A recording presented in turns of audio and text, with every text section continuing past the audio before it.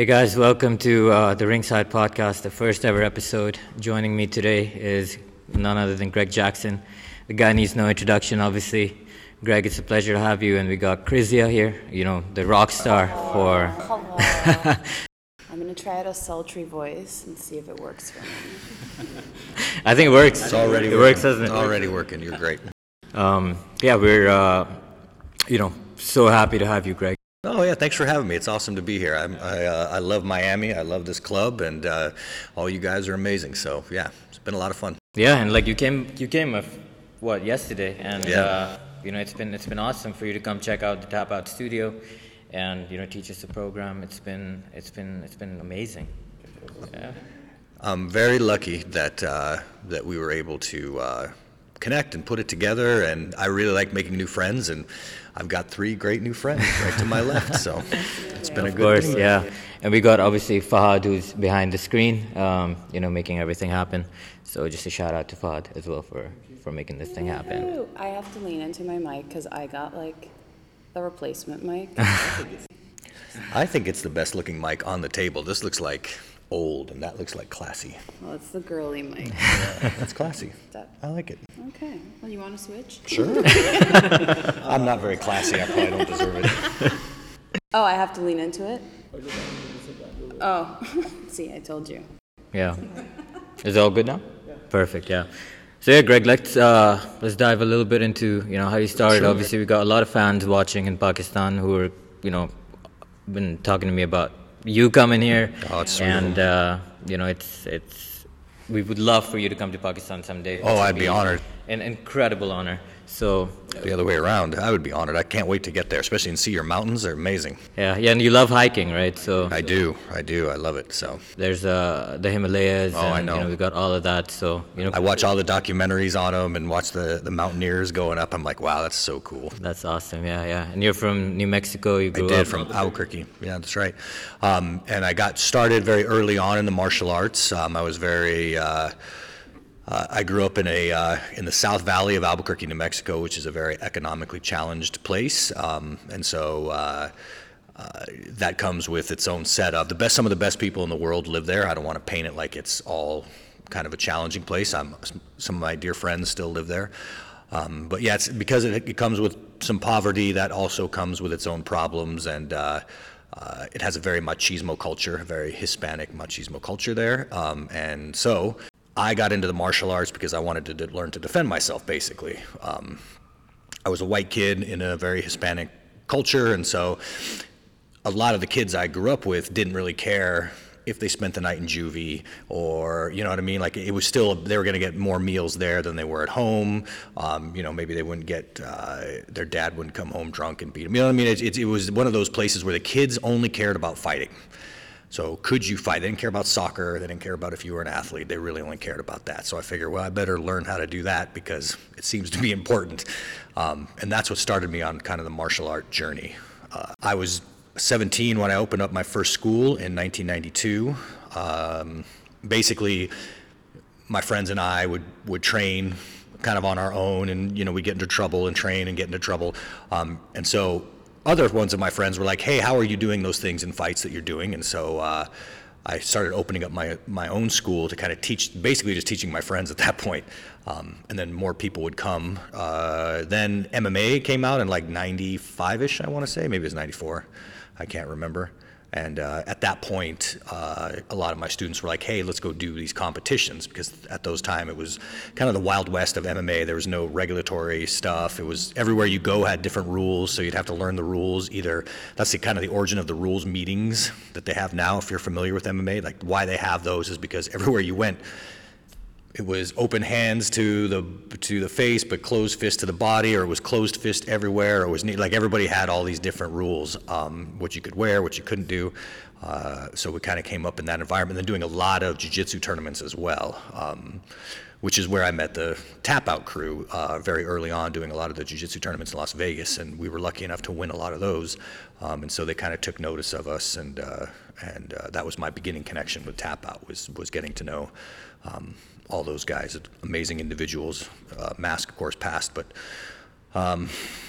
formerly known as Punk Ass and Scrape, the other two personalities there, are still alive and well. But anyway, so I never wanted to be a big fighter or even a coach. They talked me into the whole thing. 30 years later, here I am sitting with you wonderful people. So I've been really lucky. I was lucky to get in early, and I've been really lucky to just meet so many great and amazing individuals from one side of this planet to the other. It's still unbelievable to me that I get to do this. Like, here I am at 46 years old, and it still hasn't set in yet. So I'm waiting to make this regular, but not quite yet. So when you grew up in New Mexico, was there a lot of diversity where you met a lot of different cultures? Yeah, there was. The great thing is that New Mexico is it's very unique culturally. It's also unique in that there's other places where it's not as integrated. So if you go to Arizona or Texas, there's a lot more. Segregation's a strong word, but you have Hispanic neighborhoods. It's a lot of times cut off by ethnicities.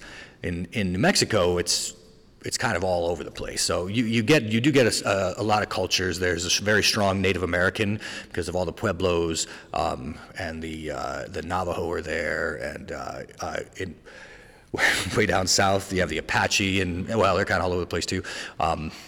In Rio Doso, but also up north as well. So you get a lot of different Native American kind of contributions to the culture, Hispanic, Anglo. We don't have a ton of international. It's not like Miami where everybody, is from, but we do have a deep culture. Like all of those interactions since the 1500s when the Spaniards first came, the interaction between the Europeans and the Native Americans, the Anglos as they came across, has really made a unique kind of culture. And there's very few places where you can, because the population density is so low, that you can see a snapshot of those times. For instance, a lot of the Pueblo Native Americans have these things called kivas, which were kind of their version of churches, and they also did businesses there, and there's almost like a pit house kind of a thing. And there's these places in New Mexico where right next to them are these giant Spanish churches, the Salinas monuments. And so you get a snapshot of those two cultures living side by side, where there's a kiva here, and they're all about right around the year 1600. A kiva with the Native Americans and a church right next to each other. It's very rare that existing 400 years later, as it does, that you see a snapshot of that kind of cultural beginning. So it's really, New Mexico is a beautiful place in that it really gives you a unique culture there, which I really enjoy. Yeah, no, absolutely. Sounds like it. And also, like from a psychological perspective, obviously growing around so much diversity, it must have, especially in your career where you had to interact with so many different fighters from so many different backgrounds, it must have given you some sort of edge in regards to, maybe preparing their psychology before a fight, or maybe just training them on a regular basis. I think so. The unique opportunities that allowed me to kind of partake in helped my own psychology as I went through kind of the trials and tribulations of what I went through, and that allowed me then to pass that on to my fighters, right? So I know the pressures and the worry and kind of playing that game of fighting a bunch and then taking those lessons and trying to give it to my guys, which is, that's what I do, right? I'm a teacher, so it gave me a lot of good opportunities to kind of pass on what you psychologically go through and kind of the extremes of combat. Now, obviously, it was, not always a one-on-one situation. There was often weapons involved, but always the psychology is still the same. Yeah, no, I can imagine. I think like the mental aspect of the art in itself it's so uniquely cathartic, because you're sort of having that release, and it's about channeling that aggression, which conversation we had earlier as well, and channeling it in a positive way. And that's the real key, I think, is channeling in a positive way. If you're really a part of just kind of bro culture without anything that is guiding that or pushing that into something that's a little more positive, where it's just like guys being like testosterone, I think that's what people, it's toxic masculinity and all of these things, because they see that side of it. But a real warrior culture should be taking care of people, being kind, being polite. One of the big things when you read real samurai literature is it's always manners. A samurai is not admired for their combat ability. they don't have to talk about that. They're admired for their manners. Like, they are calm and civil, and it's just business when they take care of business. And so that kind of mentality to me is a positive kind of warrior mentality. And you have a lot of, I mean, who's going to teach that, right? Like, if you got a bunch of bros in a gym lifting weights, screaming, you know, oh, I'm lifting more than you do, like, you know what I mean? Like, that's just, and then, you know, oh, let me tell you about the women last night and all that, you know what I mean? Like, okay, like, cool. But there's no channeling to kind of positivity. And so warrior culture gets a really negative, kind of a negative spin on it, because it's not, for me, a positive warrior culture. Same thing with hyper gun culture, where dudes have 47 guns in their house. They, you know what I mean, they can tell you all these, you know what I mean, all these specs, and that's just a tool that's for a time and a place, and you should know how to use it. You should know how it works. You should respect it. It's an incredibly dangerous tool. But unless you're a collector, and I have very good friends that are gun collectors, and you enjoy that part of it, you're not going to need 47 guns to defend yourself. Like, you just won't. If you do, something has gone very wrong in your decision-making ability. But again, putting that kind of that, it runs out of control. So I get a lot of the toxic masculinity stuff. It really does. It runs out of control. It gets negative, where people are they go over the line, right? But again, what do they value, right? Like, I really think you need warrior culture for males, specifically with high testosterone, because we're a pain in the butt to deal with, right? Like, we really are. So if you don't have some kind of guiding principle for these guys, they just get wild, out of control. And I'm talking culturally, of course. It's nice to have, that's where martial arts themselves, not MMA, because MMA is entertainment, and it's all, you know, it's like, it's professional wrestling in that it's like a soap opera, right? This guy, did you see what he said about that guy? Like, and that's fine, like, that's entertainment. But for actual martial arts, that's its biggest contribution, I think, is that it should give you some kind of a warrior culture wherein you're held accountable, maybe not to, you know, a certain person or something, but just to the culture itself. So I have a question. Is that something that you teach, or is that something that sets aside the person that you train? So for MMA, I don't usually teach that, because again, that's the entertainment business. Okay. It's a much different business to me. In MMA, you have some people that are both martial artists and fighters. You have some people that are just fighters. And you have, well, you don't really, you have to, in order to do it, you have to perform. It's because it's a performance art, right? Like, you're getting in front of people and you're performing. And so that helps people out, right? Like, people enjoy watching it. It's entertainment. It's some people love the artistic aspect of the fight itself. But most people watch it for some kind of drama, right? Like, they enjoy again, like the same reason you watch television. Like, if television was just nothing but everybody being respectful and bowing to each other, you'd be like, yeah, this is great for 15 minutes, yeah. But I am bored beyond belief. And fighting is the same way, right? If everybody in fighting was like, hey man, you doing good? I'm doing great. You'd be like, wow, this is an exciting sport that I am totally into, right? Like, everybody talks about, oh man, did you see, you know, Conor McGregor? Right, yeah, Does that right. actually happen often? In MMA? Yeah. No, not often, but it'll stop a fight like this if it does. They have a rule now where you can't reach your fingers out this way. You have to keep them up like this, because it happened enough where people kept running into fingers. I'm telling you, it sounds very violent. Not as much as, you know, just getting your face broken or something. Oh, yeah. So, yeah, I mean, it's all relative, right? Like, and that's the thing is, like, so that's the difference in culture. Like, when I teach martial arts, that's what I teach. But MMA is a sport that involves martial arts, but it's not. And if it did, like, if everybody was vanilla and nobody entertained each other, it wouldn't be as popular as it is. So, I mean, there's trade-offs. And some of my friends have gotten out of MMA. Some of my dear friends have gotten out of MMA because they don't like the culture. They think it's disrespectful to the martial arts itself. And you can see their point of view. It's not that I disagree. Yeah, I think, like, the narrative that's been put out in regards to martial arts I don't know, maybe it's in the U.S., I don't know if it's internationally, but, you know, obviously, like, from a nobility perspective, which you talked about earlier, being noble, having those morals, you know, to carry on your art in a respectful manner, I think that's very important. And I think from a entertainment and marketing perspective, we're seeing, like, you know, obviously the more sort of fighting and action that people can see, they get more glued to their TVs. So I think that's sort of the narrative that's being pushed a little bit, right? Sure. So yeah, I do think that martial arts in itself is having a reputation that maybe is not doing it justice in that regard. Would you say that that's like a fair statement? Yeah, but again, it's like, what do you want out of your sport, right? Like, so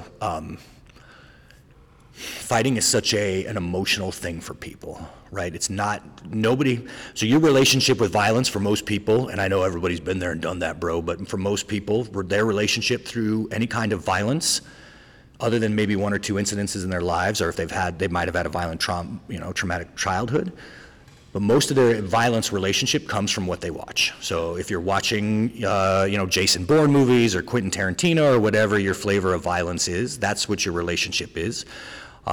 Or what you watch in MMA, right? That's your relationship with violence is not what you experience personally, but what you perceive. So what do you want out of that, right? What do you want your culture to say? And so a lot of it is, like, I'm never impressed with violence in movies. Listen, I love, like, if it's like the superhero movies or something, Yeah. It's fun for me to watch it. I have suspension of disbelief. I don't care if, it wasn't realistic, they cleared the room left instead of right, and nobody, like, I don't care. Like, it's movies, like, whatever. Like, nothing apart, like, if that's a real problem you have with the movie, then you don't really even know what realism is. So it doesn't matter to me, like, that stuff.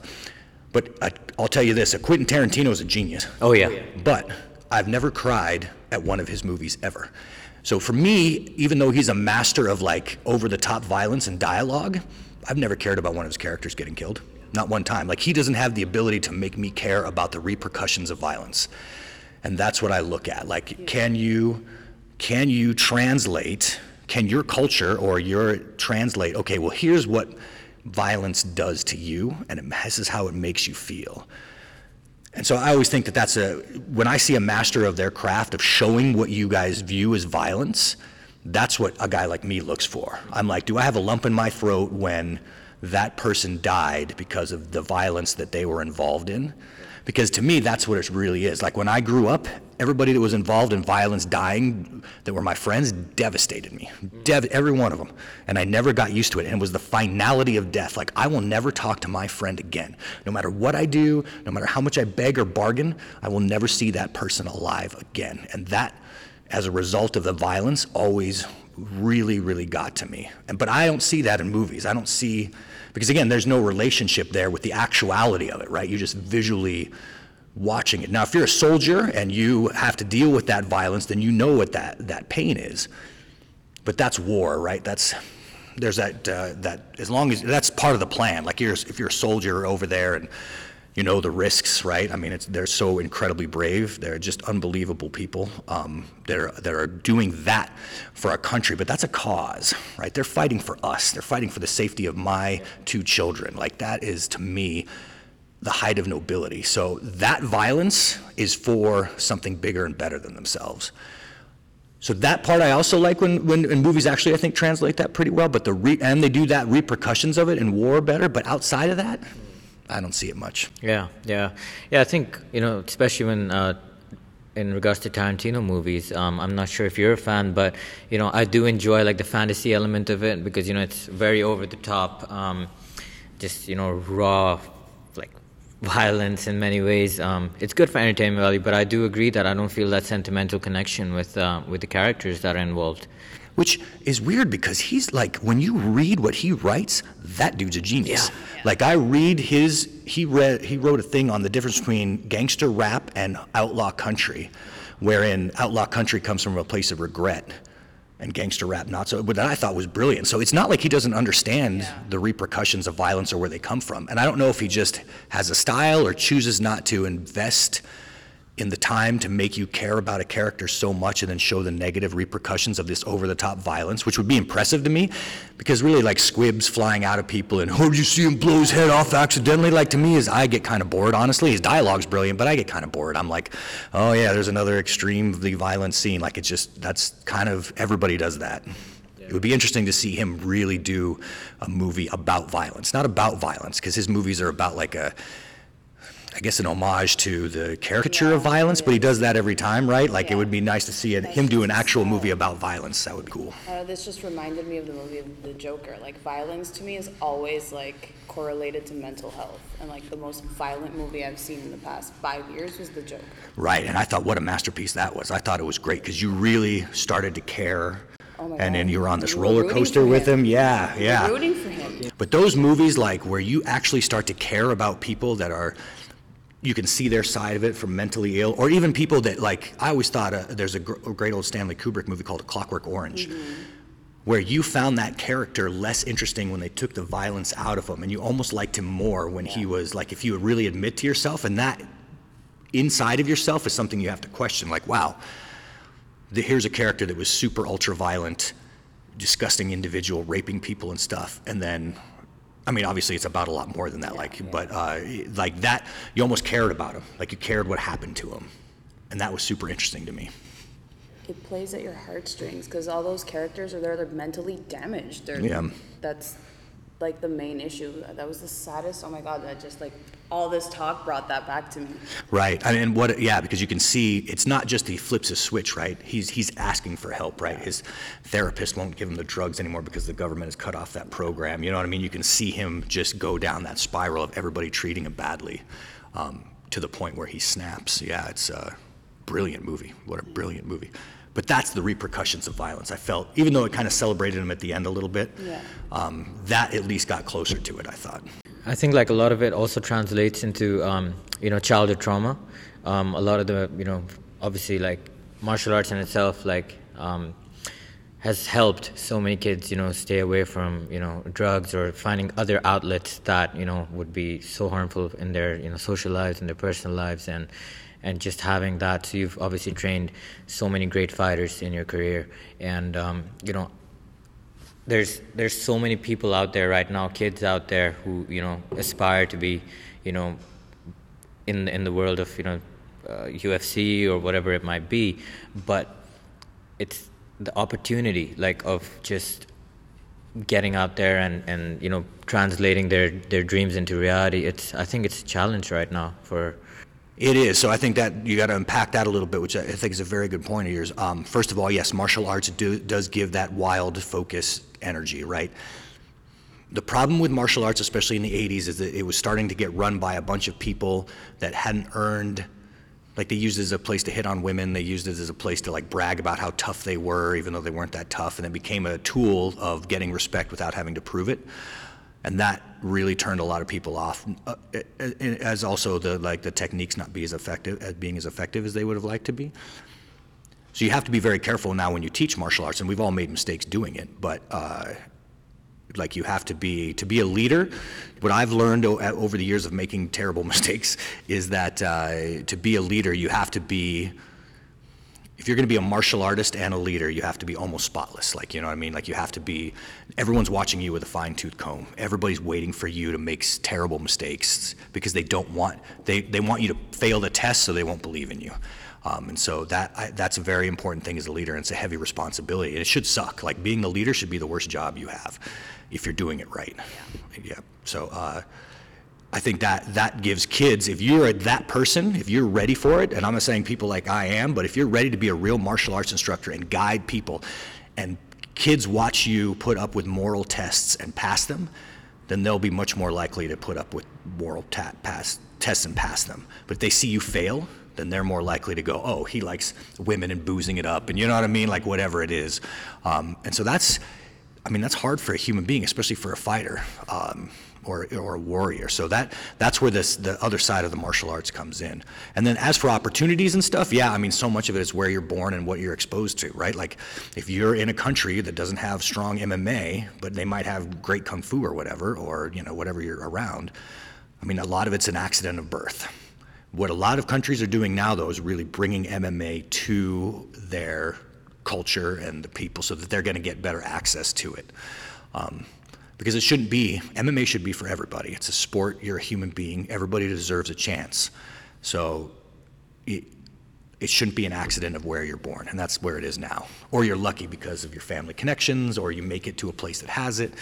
But I'm really excited about seeing a lot of countries really pulling in MMA into their culture, into their thing, so that all these kids can have a chance to participate in that sport. It'd be like you couldn't play soccer unless you were born in 4 countries. You know what I mean? Like if you're not Brazilian or American or Japanese or whatever it is, like Italian. Yeah. Like so, it's really neat to see all the world really embracing the sport and really getting the opportunity. These kids can then get the opportunity to make a living, hopefully a living, in a way that suits them. Yeah, of course, and you're very passionate about that mission, with your work in Morocco as well. Yeah, we're doing a school right now in Morocco, for youth that will get a high school diploma and also learn Brazilian Jiu-Jitsu and Muay Thai and wrestling and sports nutrition and strength and conditioning. They'll get certified in all this stuff, so they have these individual skills, and then if they want to compete in MMA, they can do that too. We're doing that school in Morocco right now, and it's a lot of fun. It's a super challenging project, which is great. But just knowing that school exists, hopefully if we do it right long after I'm dead, and these kids will just keep coming through and getting these opportunities, I mean, yeah, why wouldn't you try to do that? Yeah, it's like a purpose bigger than life in many ways, right? Right, it really is. And it's just something, like for me, MMA doesn't have a lot of social value, right? Like, it's cool for entertainment, but like I don't think, and I'm sure people would argue this, I think the martial arts side of it changes the world, but the actual entertainment side of it, to me, it doesn't hold that much importance. So when I get to do socially conscious projects, that really helps me out a lot, like just psychologically. Yeah, no, I feel the same way. When I obviously first started opening, a fitness facility, I never thought that I would, ever do that. Yeah. But I just seeing, making a difference in another person's life, it's, I think, so much bigger than yourself. Like the mission is so much bigger than yourself. And I think, obviously that translates obviously in your world where, you've it must be such a great feeling for you when you see your fighters winning their fights and reaching the pinnacle of the sport. It really is a big deal, and I really enjoy that side of it. The process is the part I own, right? Up until they get their hand raised and they're victorious, that's the part that's for me, and then the victory is all for them. They're the ones out there taking the risk, doing their thing. And then I just want to do it again. And I'm like, that's great. I'm so happy for you. When are we doing this again, right? You know what I mean? I love it I love the process so much. And the same thing with this school, I think. I love the process, but I think the difference will be afterwards. I'll feel like I helped that fighter out, and I think that's wonderful. But hopefully this way will help out. I mean, how many hundreds and hundreds of kids? So it's a bigger deal. And for me, not that I'm saying my fighters aren't important, but something of social value like that in a place that is willing to take that risk, I think is wonderful. Yeah, absolutely. I think, it's been like, from like an exemplary point of view, right? Like you said, it just sort of becomes like a cycle where like, you're setting an example, and then your fighters are setting an example for the viewers who are, following them, and then those people are inspired, and then they're, so it just becomes a circle of life in many ways. But you know what? I think that's on a grand scale. I actually think what you guys do here at this tap out facility here in Miami, you get such an immediate. So you get 20 people, 40 people, whatever per class, and those people come out, and I don't know how you guys have already had a bunch of it. Hey, thank you. I've lost this weight. I feel much better. You know what I mean? Like it's such an immediate feedback when you're doing a fitness facility that really cares about people, like you guys do. It's such a, obviously you've got to make money to pay your bills, but I think that's important too. I think that every person that maybe not a professional fighter that has access to some of what the martial arts can give them, right, doing these fitness classes and stuff, is such you just feel so much better about yourself. It's such a positive thing that I feel like this almost has more social relevance than anything I do, even though the scale is bigger because more people see it. It definitely does. I mean, it is immediate, but I think it's all on the grand scale of things. We're all helping people. For me, aside from having 20 people walk in here and walk out and being like, this was amazing, like the whole part of like taking care of my team and building a team that actually cares about the people that walk into every class is just like, that's kind of life-changing for me, watching my team grow. Like, it's been such an honor to watch these kids like turn into what they are. Like, day one, it was like we were all just trying to figure it out, and now everybody's like a pro at everything. And that's so cool. That's so rewarding, selfishly rewarding. That's not selfishly rewarding. It's nice to do a good job. Yeah, I think it's really something to be proud of, especially in the times of COVID-19, and like how it's affected so many people, and just for the people to have a choice to look after themselves, and making a difference, especially during this time. I think it's amazing what you've done. And you see, like, our team, we talk about mental health all day long. Like, it's like we're super open and honest with each other. You can tell, because we're a small and we're a very tight team, so you can tell when something's wrong. So like, there's an open door policy here. Like, come and talk to me about anything. And everybody here has gone through something at some point here. But like, we talk about it every day, and it's like something that's super open, and we all talk about it together. We even talk about it with you. Yeah. It's awesome because, just seeing that, like, what's behind the scenes, because, like, obviously when a person looks at a business, right, they're seeing, like, okay, whatever numbers and things like that, but I think it goes so much deeper than that, where, like, each person obviously has their own, like, personality, and, like, to embrace that and bring out that creative element.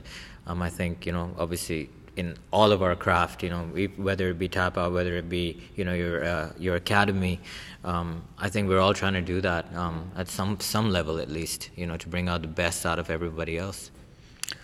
It's nice to have that, and that, I think, is what I was kind of touching on earlier, is that positive warrior culture, right, where you're honest with people and you're talking things through and you're not afraid and you're not hiding things, and you know what I mean, like that to me is a real warrior culture. A warrior culture where you just stuff things down and you don't discuss it and stuff, to me isn't a positive one.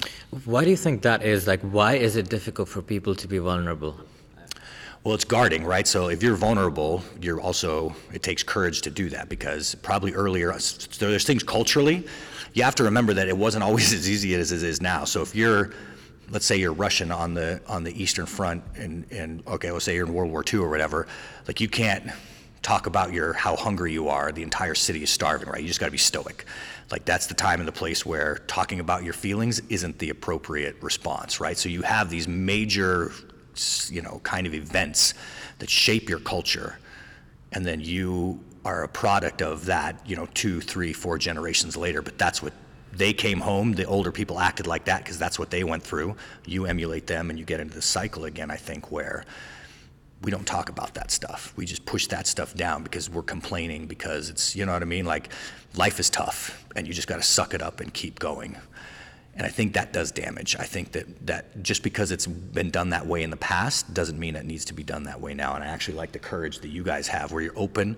I think it takes courage to be open, vulnerable, talk about it, but then move on, right? Like, if you're that way every day, at some point, you've got to figure out a way to suck it up. I'm not just saying, oh, suck it up, and you know what I mean? Like, I'm depressed, suck it up. That's not a realistic option, right? That's not how things work. But you've got to find a way. You've got to find a way. If it's therapy, if it's drugs, whatever, not drugs, but you know what I mean? Like, and that would be low on my list, but it works. You know what I mean? Like, whatever works, make yourself happy.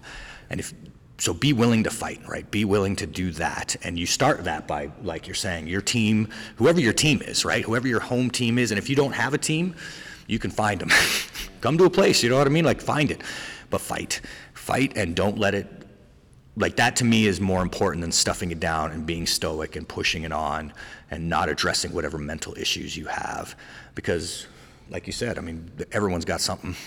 And it's different when it's attention seeking and you're like, I'm, whatever, and you're like, like, I'm doing this to get attention so everybody will pay attention to me, which in itself, I guess, is kind of a mental thing. Like, but if you have real, like, especially depression problems and stuff, figure out something to get help.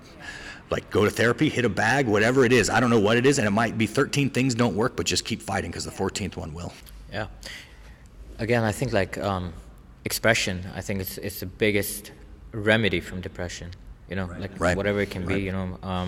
For me, like, personally, like, I find solace in art and writing, just ways where I can put myself out there and be openly vulnerable, which is something that is obviously very hard coming from, like, a culture back in Pakistan, where it's like, if you're like a guy, it's very hard to be open about your feelings and things like that. So it's great that people are paying more attention to mental health and the complexities that surround it right now, and the stigma that surround it, and just being open with it. So it's definitely, I think everybody's step by step making a change. It's such a brave new world. I grew up in a household where we didn't talk about feelings. Like, I was acting out. I remember seeking attention when I was 8 or 9 years old. I used to get into like my mom's purse and like pick her pocket so like somebody would pay attention to me, because we wouldn't talk about feelings at all at home. So at one point I just became really, really angry, and I just wanted to be sent to boarding school. Like, that's all I wanted. So as soon as I hit 16, I graduated high school. I was like, I'm bounced. And it took me so much therapy to get over my like anger. But anger was just like, I couldn't talk about anything. So like growing up, and like now I talk about everything. And my parents, they jumped on board because I got divorced 6 years ago. So they had no choice but to like ask me how I was doing, because I was dying, like in a bed crying for 6 months, and like they had no choice. And that changed my whole family dynamic. Like, they called me, like they asked me how we're doing. Like, those were questions I never grew up with. Like, nobody ever asked me, how are you today? Wow. No, that didn't exist. And it's mind blowing now, because now like we talk about stuff. My dad told me the other day on Easter, he's like, I miss you so much. What? Like, I send these screenshots to my therapist, and I'm like, the world has ended. Well, it's definitely changed for the better, Yeah, right? yeah. Like, I can only imagine like how it feels to hear those words, and you know, it's definitely changing for the better.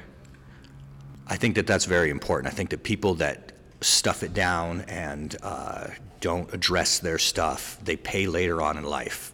I remember growing up, the older people would either be like, they pay for it later, they're just grumpy and miserable and angry all the time because they weren't in that environment where they could talk about it. Or when they're younger, like where I grew up was just amazingly tons of suicides, because there's no way to get any of that out, right? They weren't in environments where they could even express it. So it's so dangerous that you would just end up miserable at the back half of your life, just miserable. Like you're saying, if you hadn't dealt with that anger, you would still have it. Only then I think it really compounds on itself as you get older and older. And the person gets angrier and angrier and angrier. And yeah, it just seems like just something that culturally needs to change as we live in this time, in this place. Yeah, and I think also like it leads to addiction, like a lot of addiction, like that suppression. You know, whether it be like addiction to cigarettes or, you know, whatever the case might be. I think, you know, again, like it's about choices, right? Like choosing, if you can, you know, find that awareness within you to, you know, make a choice that, okay, you know, I'm going to smoke the cigarette or I'm going to go punch a bag, right? So it's like you said, you know, you got to find what works for you, but also be aware that, you know, are you like killing yourself or are you helping yourself? You know, it's that distinction. Self-medication, yeah, for sure. Self-medication. But that's why we need people like you to help kids. Yeah, no, there's people that are much better at it than I am, believe me. No, but it's so important, like teaching and taking care of kids and like showing kids the way is so important. But yeah, Greg, one thing that, you know, obviously fascinates me a lot was, you know, obviously seeing, you know, how you've diversified your, you know, scope of work. Like obviously, like you have your academy, but then you also did, you know, production in a Netflix show. I believe it was on Netflix. Oh, yeah. And Kingdom, yeah. And, you know, I was very curious to learn more about, like, how did you, you know, get yourself into that business? Well, that's all my friends, right? So basically, you can kind of compartmentalize what I do. MMA, right? Then I do programs like the Tap Out martial arts thing, which is basically a 3-year self-defense program that we do here at Tap Out Fitness across the country, well, across the world. And then I do, building a school is just kind of building the school and the academy in Morocco. But I also work with a lot of police officers and special forces groups, and they have independent things like teaching police officers to be work as teams and control people rather than trying to take a lot of the violence out and work on a lot more of the safe control using problem solving. Anyway, we'll get in. Holy cow, that'd be a whole podcast in itself. But and then I have the entertainment side of it, which is where some friends of mine that I've made over the years working on movies and stuff will ask me, okay, well, this project involves MMA. Will you come, you know, help consult on the writing or help consult on, you know, fight scenes or whatever it is? So that's all just kind of sporadic. Like they'll ask me, hey, we're going to do this project. Will you come in? And it's weird that the Hollywood world is kind of a small world and everybody knows everybody else in some ways. And so that group of people or anybody they know will then reach out to me to go help out. So it's a lot of fun just because it's so different. I don't, as anybody who knows me, I don't like being on camera. I don't like doing anything. I don't want to be an actor. I don't like that attention on me. It's just something that I don't enjoy, which is fine. But I do enjoy being, a part of the process and watching these amazing artists work, and it's really cool to watch great actors hit their mark and cry every time. That level. I always make fun of it and say, oh, he pretends better than the other guy pretends. But it's impressive when you watch the high level guys, man. You're like, holy cow, these guys and gals can, on the drop of a hat. You'd almost never want to date them, right? They just psychopathic. They just drop the drop of a hat. They could be lying to you and you could never tell. But it is impressive to watch. And it is a lot of fun to be a part of. Yeah, and thanks for being on camera today, because I don't like being on camera. I don't mind the interviews because I don't have to pretend to be something I'm not. You know what I mean? I don't like having attention and being this character, and the whole acting thing just doesn't sit well with me. I don't like it. I'd rather just be me. And the male modeling? Now the male modeling is dead serious, obviously, by looking at my humongous ears and humongous nose. Listen, I saw you working for the camera today. Oh yeah, I was all about it. Those are mantle quality pictures. Yeah, the nice thing about, I don't think I'm super ugly, but I'm certainly not good looking, and so my self-esteem had to come from my personality and trying to be the best person I could be, and I've always stumbled and failed on that, as most of us have, but it was a blessing because it allowed me to try to develop the rest of, really good looking people have it really easy in a lot of ways. Not everybody, but you know what I mean? Sometimes you don't have to develop as much. I had to work for everything I had, right? Nobody came and was here's this, here's that. So it was a blessing because it really allowed me to, I had to get good at fighting. Girls when I growing up were I'm a skinny güero from the South. No one's interested in me. What are you talking about? Your blonde blue eyes. Yeah, what? okay. Can I see a picture of you when you were 16? Yeah. No. Anyway. I need proof of this. But my point is that fighting got me the respect, and the respect girls would then, he might be, you know what I mean, more than just a skinny gringo. And so that is what allowed me to get a skill that I parlayed into the rest of my life. So it was, in some ways, I always try to look at the positives about stuff, and there's plenty of negatives in this world it's easy to look at that stuff. It takes some real mental discipline a lot of times to look at the positives. So I try to look at the positives of me having giant ears and a floppy nose, and I always say, I'm a male model.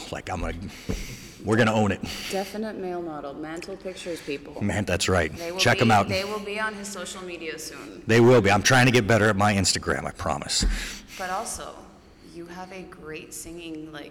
So Yeah. Let's talk about that. I heard you do-re-mi it out. My mom used to say I had a great singing voice when I was a kid. My father actually sings with what is basically the Symphony Orchestra of New Mexico. He sings with the chorus there, and my grandmother sung, and so we have a very singing tradition. I grew up on opera. I grew up on classical music. I've been to a lot of rock concerts, rap or whatever, but I've been to 10,000 times more classical concerts. That's so yeah, I was really raised on that music. So but it skipped right over me. My son has he writes his own music, writes piano and guitar, and and puts it on the computer. I'm like, holy cow, my son did that? That's amazing. But it skipped right over me. Do you karaoke? No, Never? Well, yeah, I have before, but I'm not. It's not something I enjoy. Again, I don't like getting up in front of people and being Lord, or singing whatever. There's a voice there. There's a voice there. There's definitely a voice, yeah, for sure. Oh yeah. Well, that'll be my next career after my male modeling career. Then I'll jump on that. But I love classical music. I love the patterns. I love the emotions. I think it's amazing. I could listen to it all day. Well, Beethoven and Bach is my favorite because of what he does structurally. Beethoven is my very, very close number 2. And then I really like Mozart as well, although my brother and my father are not huge Mozart fans. They think he's too flowery. But I disagree. I quite like him. And just what they do in music is always amazing to try to follow and listen to. And and I learn. So to digress a little bit, when you're trying to learn about your martial art, there's things outside of the martial art that you have to pull in to learn more about it, right? The samurais used to say, if you know one way, like the way of being a samurai, if you know one way, then you should know all ways. In other words, the path that you take in the martial arts is very similar to the path that you take as an artist visual, as the path that you take as music. And there's this great guy, John Boyd, a great strategist, who say, you got to pull. There's a great mathematician named Gödel who basically showed that there are some truths within the system, he proved this logically, that you cannot reach within the system. So you have to kind of look outside of whatever system you're in, be it math, logic, whatever, that these unreachable truths. So if you can take something from music and pull it into, be it rhythm changes, be it, because fighting is just rhythm. I always use hemiolas, interrupting techniques, anything that they do structurally, like mirror cannons, crab cannons, that you can take and apply that to the martial arts, then you really know you've got kind of an underlying truth to, or a pathway to that way, because you see that way in music and in fighting. And when you make that correlation, it's very important. I agree with you. I think that's such a great point, because, that's something that I had been studying a little while ago. Just the symphony and the orchestra of, the musical piece, and how it translates into, real life, whatever we might be doing, and embracing the process rather than the end result, right? Like, we're not trying to get to the end of the song, we're trying to enjoy the process of the whole song and every symphony, whether it be, like a low note or a high note, and just embracing all of that. That's a great perspective on it. Yeah, absolutely. That's a great perspective on it. And that's what's fun, like seeing where I try to study all the other arts I can, so that I can pull in information into, like there's a famous samurai saying that one way should not become two. And I don't know, like I've seen other samurais, like Musashi was definitely a great artist, but that didn't really become two. It was still the one way, right? Like, and that's what they're talking about when he says that.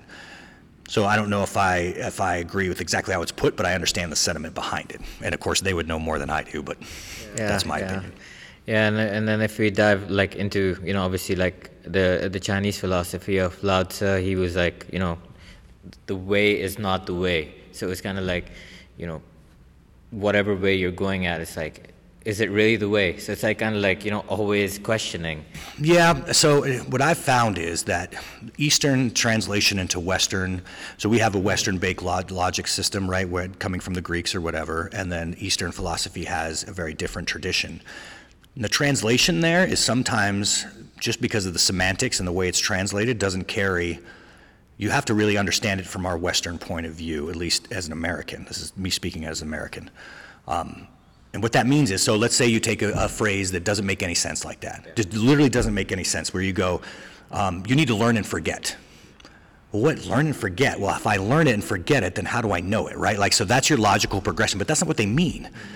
What they mean is learn and forget. Like when you walk, you don't look at your next foot down on the floor and put that, and then you're like, okay, now there's that foot. Okay, now there's that foot, right? You learn to walk, and then you forget you're doing it unless you trip over something or you hit your toe. So if you explain it in that methodology that it's intended, it actually makes total sense. Oh, I learned how to walk, and then I forget I'm doing it. You never say, I'm putting my foot in front of the other. You never say that, unless you're really drunk or you stub your toe, right? Then when it becomes a problem again, you remember that you need to actually takes effort to do that. But you learned it, and then you forgot it. So that makes perfect sense. So, but if you follow it, learn and forget, if you read it on the page, without understanding the intention. And there's some great guys that there's some amazing people that have tried to take these Eastern philosophies and put that into context in our Western brains. There's some great, you can look them up, there's some great translators that have actually tried to do that. Because I think that's important. That idea is profound. But if you'll miss the mark if you just guess at it, right? Like maybe they mean that, you know what I mean? It has to be a pretty solid, we're all guessing at it, I guess, but so that idea of translating, having a filter that has come from our culture, like we talked about, and handed down as an American in a Western culture, dominated Western culture, there's plenty of different cultures here, and then translating the Eastern ideas into that in a way that makes sense in our logical, because so much of Zen to me, especially those koans and stuff, and so much of Eastern philosophy is about redefining logic, trying to remove logic from your filter and experiencing the world without it. which is very hard for somebody that's been programmed in, for me anyway. I'm not the sharpest tool in the shed either, so it also takes extra effort. But those things are so important for the martial arts, because a lot of that, understanding that then gives you more insight into the way. So I think that's very important. What you just hit on was very important. Yeah, and also like from like perspective on ego in itself, I think like there's just different definitions of ego in itself, like in the Western world and in the Eastern philosophy, because then you're looking at again, it might be like a translation issue, whatever it might be, because I do read in English, so it's kind of like, you know, what it might have meant in Chinese would have been totally different, because they have so many different alphabets and so many different, you know, ways of expressing themselves. But yeah, no, I totally agree with you on just getting the right message and, you know, applying that to your life. So it's super. That's why it's so important to get the right translation. You just hit the nail on the head, or the translation that makes you understand it. Like a Book of Five Rings, there's so many translations out there, but there's only one that I've ever read, the Overlook Press version, where it really, I'm like, that works for my filter.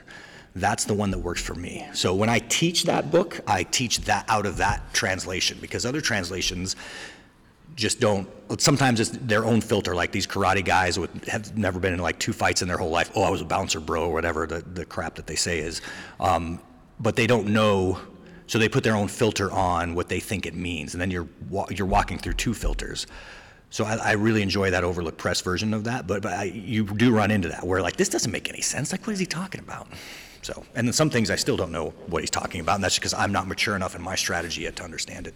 I think you're very humble with everything, you know. Yeah. Well, when you are a male model, you have to be humble to balance out your obviously good looks. No, absolutely. Like, I think, you know, obviously, like, we're getting such a deep insight into, you know, Greg Jackson as a human being. You know, obviously, like, your accomplishments and everything, like, that could maybe even just mask, you know, who you are as a human being. I think that is so important for the world to see as well, because, you know, obviously your accomplishments, you know, they deserve all the plaudits, but, you know, it's important to get to know the human being, I think. I don't know how important it is, but I will say that I think my defining quality, if you know yourself, my defining quality is curiosity. I'm endlessly curious. I'm endlessly trying to figure things out. Like, the fun I find in life isn't performing. It isn't, you know, dominating or anything. The fun that I find in life is just so my mom said that when I was a kid, like when I was born, I mean, I'm straight born now, I didn't cry. And I was like, oh, Mom, is that because I was so tough? And she's like, no, you dork. No, it was because you were looking at the lights over as you were being gurneyed out, and you were like this on the lights, just like fascinated by the lights, just walking one light after the other. And I really think that that's, if you were going to define me, it's just an endless curiosity of like, what is going on? What did they mean by that? How did this work? What happened here? I really enjoy that process of learning. Yeah. And so I'm just lucky that, I don't do drugs recreationally. Like, I'll do them medicinally. Like, if my back is out and you give me an edible, I'll be like, oh yeah, I need to stop. I can't walk right now, so I need some kind of pain relief. So I don't care about that stuff. But I feel like it distracts my curiosity too. And, you know, there's a lot of people that do the Timothy Leary thing. Oh man, you'll be so much more curious. Man, I can barely deal with the reality that I have in front of me, and trying to figure that out. Like, I don't want to introduce another layer to it, because there's so much to, without that, there, for me personally, there's just so much to explore and figure out and see. So that, like, that unfiltered curiosity to me is very important, and I really enjoy it. Yeah, I think it's embracing the inner child within, right? Right. Like, yeah. I am a big baby. Yeah, but I think like people have lost touch with that part of themselves, especially in their, like, as they get older. Like, I think it's so important for people to, you know, embrace that inner child always, you know, and not lose sight of that curiosity in life, because I think that's what keeps us going. Isn't that the real danger, though, is when you figure, I always say ignorance isn't dangerous by itself, right? If you just don't know, and you say, I don't know, it's not a big deal. It's the illusion of knowledge. Oh, I know how this works. No, you don't. You know what I mean? Like, you think right, when you know how something works and you're wrong, that's where damage happens. You can see it on big scales and small scales, but yeah, that, I think that's where damage happens. I agree with you 100%, yeah. Wow. The nice thing about being super curious is it also allows you to be very self-reflective, and so you can try to improve yourself all the time as well. So if you extend that curiosity into yourself, I think it helps you try to be a better person. And certainly, goodness gracious knows, I failed on that one, but I think that's what makes me better now, is that I can always say, okay, I used to have this thing like, could I kick my own ass last year? Like, am I a better fighter this year? And if I fought myself last year, you start getting into your late 30s, you're like, no, probably not. But you just take that extension and you say, am I a better person than I was last year or the year before? So I took that and moved it there to try to help me push forward, because my personality is so erratic sometimes that I need some kind of discipline to be like, okay, I've got to push forward. Okay, I got to push. Here's where I am now. Okay, I made all these mistakes. I'm going to try to not make those mistakes again. Oh, I did? I didn't even realize I did? Okay, I'm going to try to do that. So I feel like if I'm pushing forward, that curiosity can help me be a better person. Lord knows I need all the help I can get. Mm-hmm. Yeah, I agree. I think we're all on the same boat here with that. I love looking inside. It hurts, but it's so good. It does help out a lot. And especially when you're around people that, you thought were positive people, but turned out, and that's happened to me several times, where you think, oh, this person's a positive person, and this is a great person, and then you put them up on this kind of Mount Everest with my friends and some of my ex-girlfriends, and so you put them up on this Mount Everest, and then you find out all these things, and they're like, oh my goodness, nobody told me all that stuff, and they fall hard. Those are the times where you have to say, well, I own what I did in that as a friend or as a boyfriend or as a husband or whatever, and I need to then move on and be better. And I think that's where that mentality really comes in to help people. At least it helps me that way. I think that's fantastic insight. I've been, obviously on a journey myself, just reflecting on my choices and questioning, whether I'm a better human being than last year. And I think, obviously, always, I think it never ends. Like just that the inner work, it never ends. Yeah. I think you've reached rock bottom. Oh, it doesn't. The inner work, it never ends.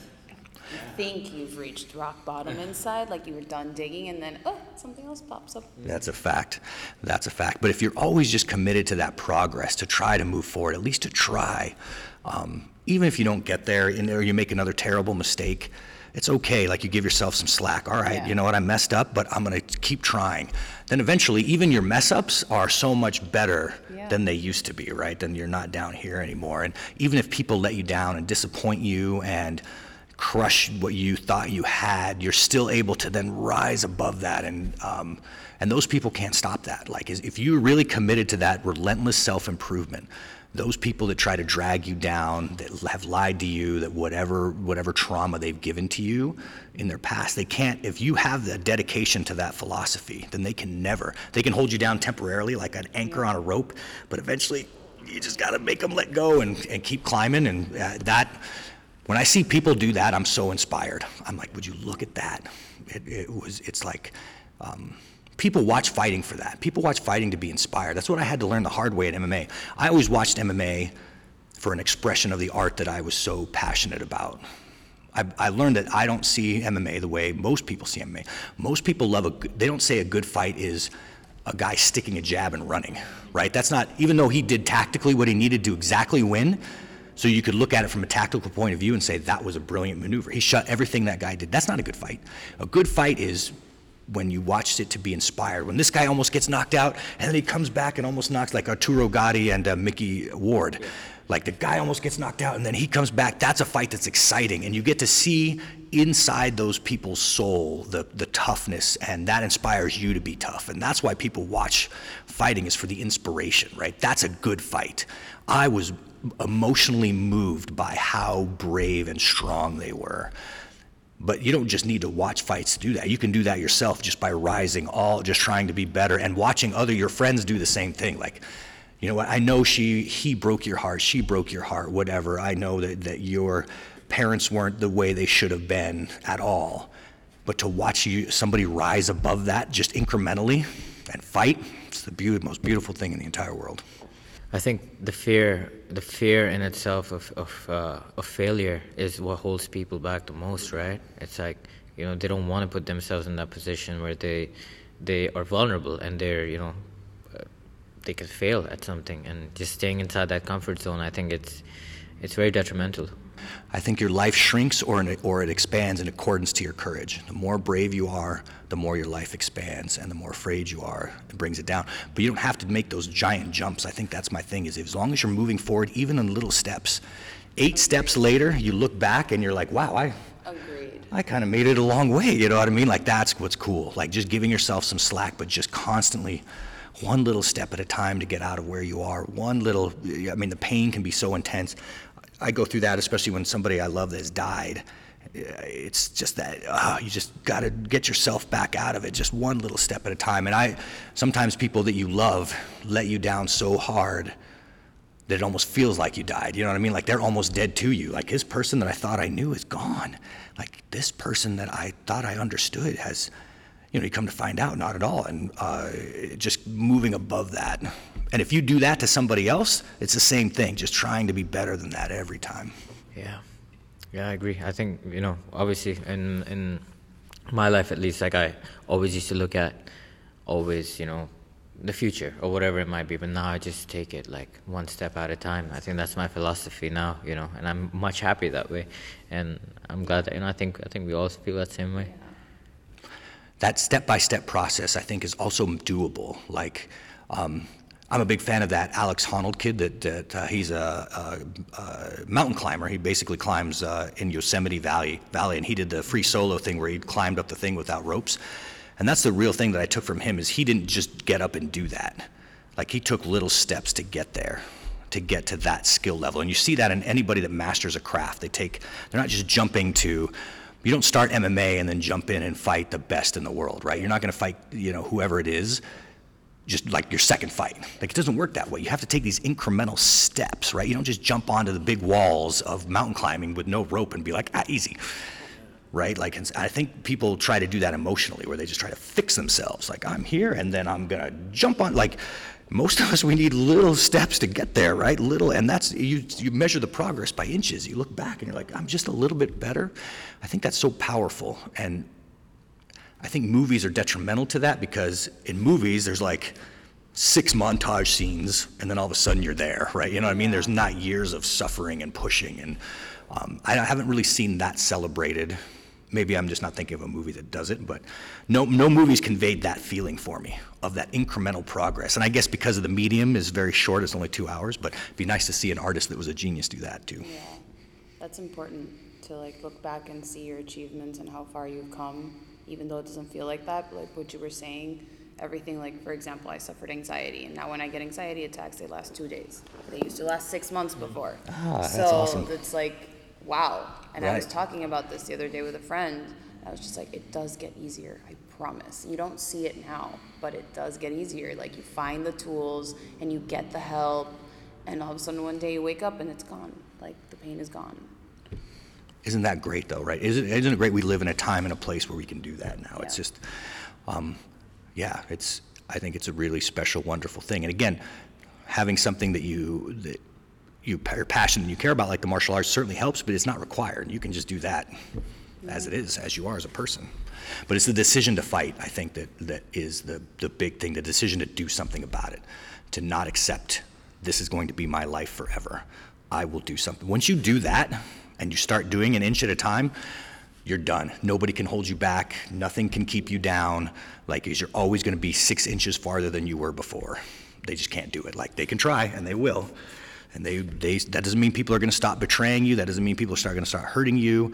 But that means that you will stop betraying them, and it will mean that you are going to get better every 6 inches. And you'll attract less shitty people. Yeah, that's kind of nice too. Yes. That's kind of nice Yes. too. Yeah. No, that's doing that and putting a positive outlook on your life, I think, is, in my opinion, very important. Now, what do I know about anything? But that it has worked so far for me. And that, again, doesn't mean that I haven't been betrayed or lied to, or the people that I've loved haven't basically lied and hurt you in ways that hurt, but that doesn't matter as long as you decide to fight. I'm not going to accept that. I'm going to keep moving forward and be a better person. And by being a better person, like you said, hopefully better people will want to be around me, be it friends, be it lovers, be it whatever. Better people will want, because I'm trying to get to that level.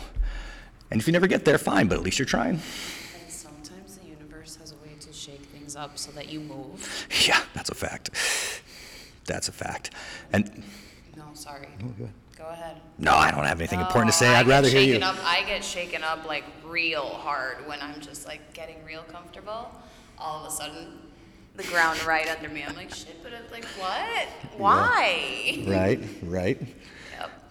And I think that's important, right? Like even when you're comfortable, you'll be okay. And that's one lesson that I had to learn. So as a kid, what would happen with me is I would go out without being in problem situations for a little while. I'd get comfortable, and then you get jumped or whatever, right? Yeah. And then you're like, oh man, now I got to get back into that. I think that's what life is. But if you always are moving forward 6 inches, even when you get the ground shaken out from underneath you, you're still in that process. So you're like, for me, it's much easier to deal with now because I'm always trying to be just a hair is better, right? And I think that when we get complacent, right? I don't know. That's how I feel. Yeah. When I get complacent, that's when you get surprised. Yep.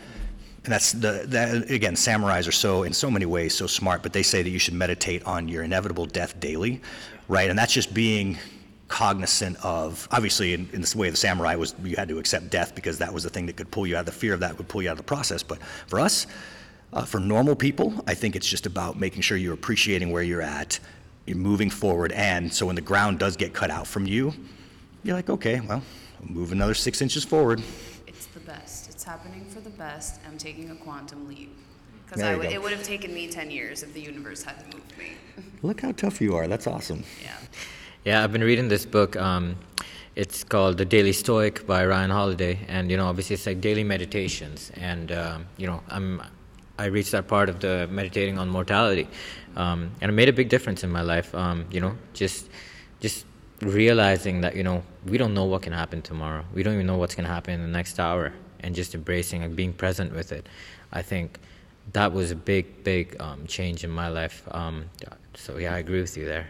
What the samurai's philosophy has taught me is that it's a life of intention. And you see, the closer people are to death, when death announces itself on the field, whatever you're doing, when death announces itself on the field, things change. Like everybody will get quiet, or the reality of that, if somebody passes near you, the reality of that really begins to set in. You kind of get it. It's almost a hyper focus.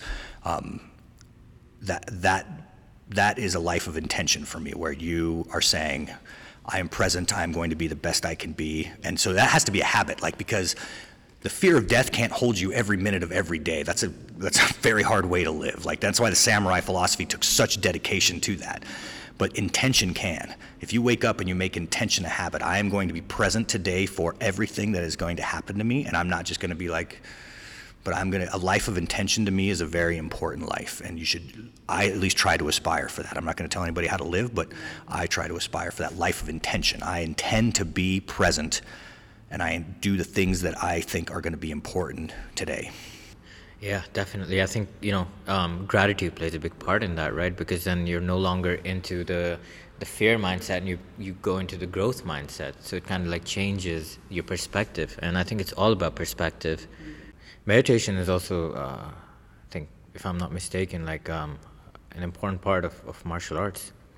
It is for mindfulness. And again, mindfulness is just another word for intention, right? Understanding where you are. I use the Dogen Zen style, focused object and open monitoring meditation. I use that to actually teach police officers how to be mindful so that they don't get emotionally pulled out of the process and make terrible mistakes out of anger or fear. So I do that class once every couple months for the Albuquerque Police Department. But the use of meditation to make you mindful, and I mean, there's so many different styles of meditation. They're all very positive, I think. But that's the style that I use, is the focused object and the open monitoring. I pray. That's another great form of it. That's what recenters me. Sure, absolutely. I think that's also gratitude, right? In a way, like faith. I think that's also gratitude, right? It is. Like faith. For sure. Yep. I tried meditation. During quarantine, I did it for 65 days in a row. And then I was just woke up one day, I was like, this is not sustainable for me. Mm-hmm. Sure. And 65 days straight, because I was the fear of the world hit me.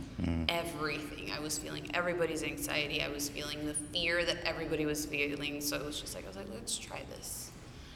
And I realized at the end of the day, I forgot to pray all these days. And then I started praying again, and I was like, this suits me better.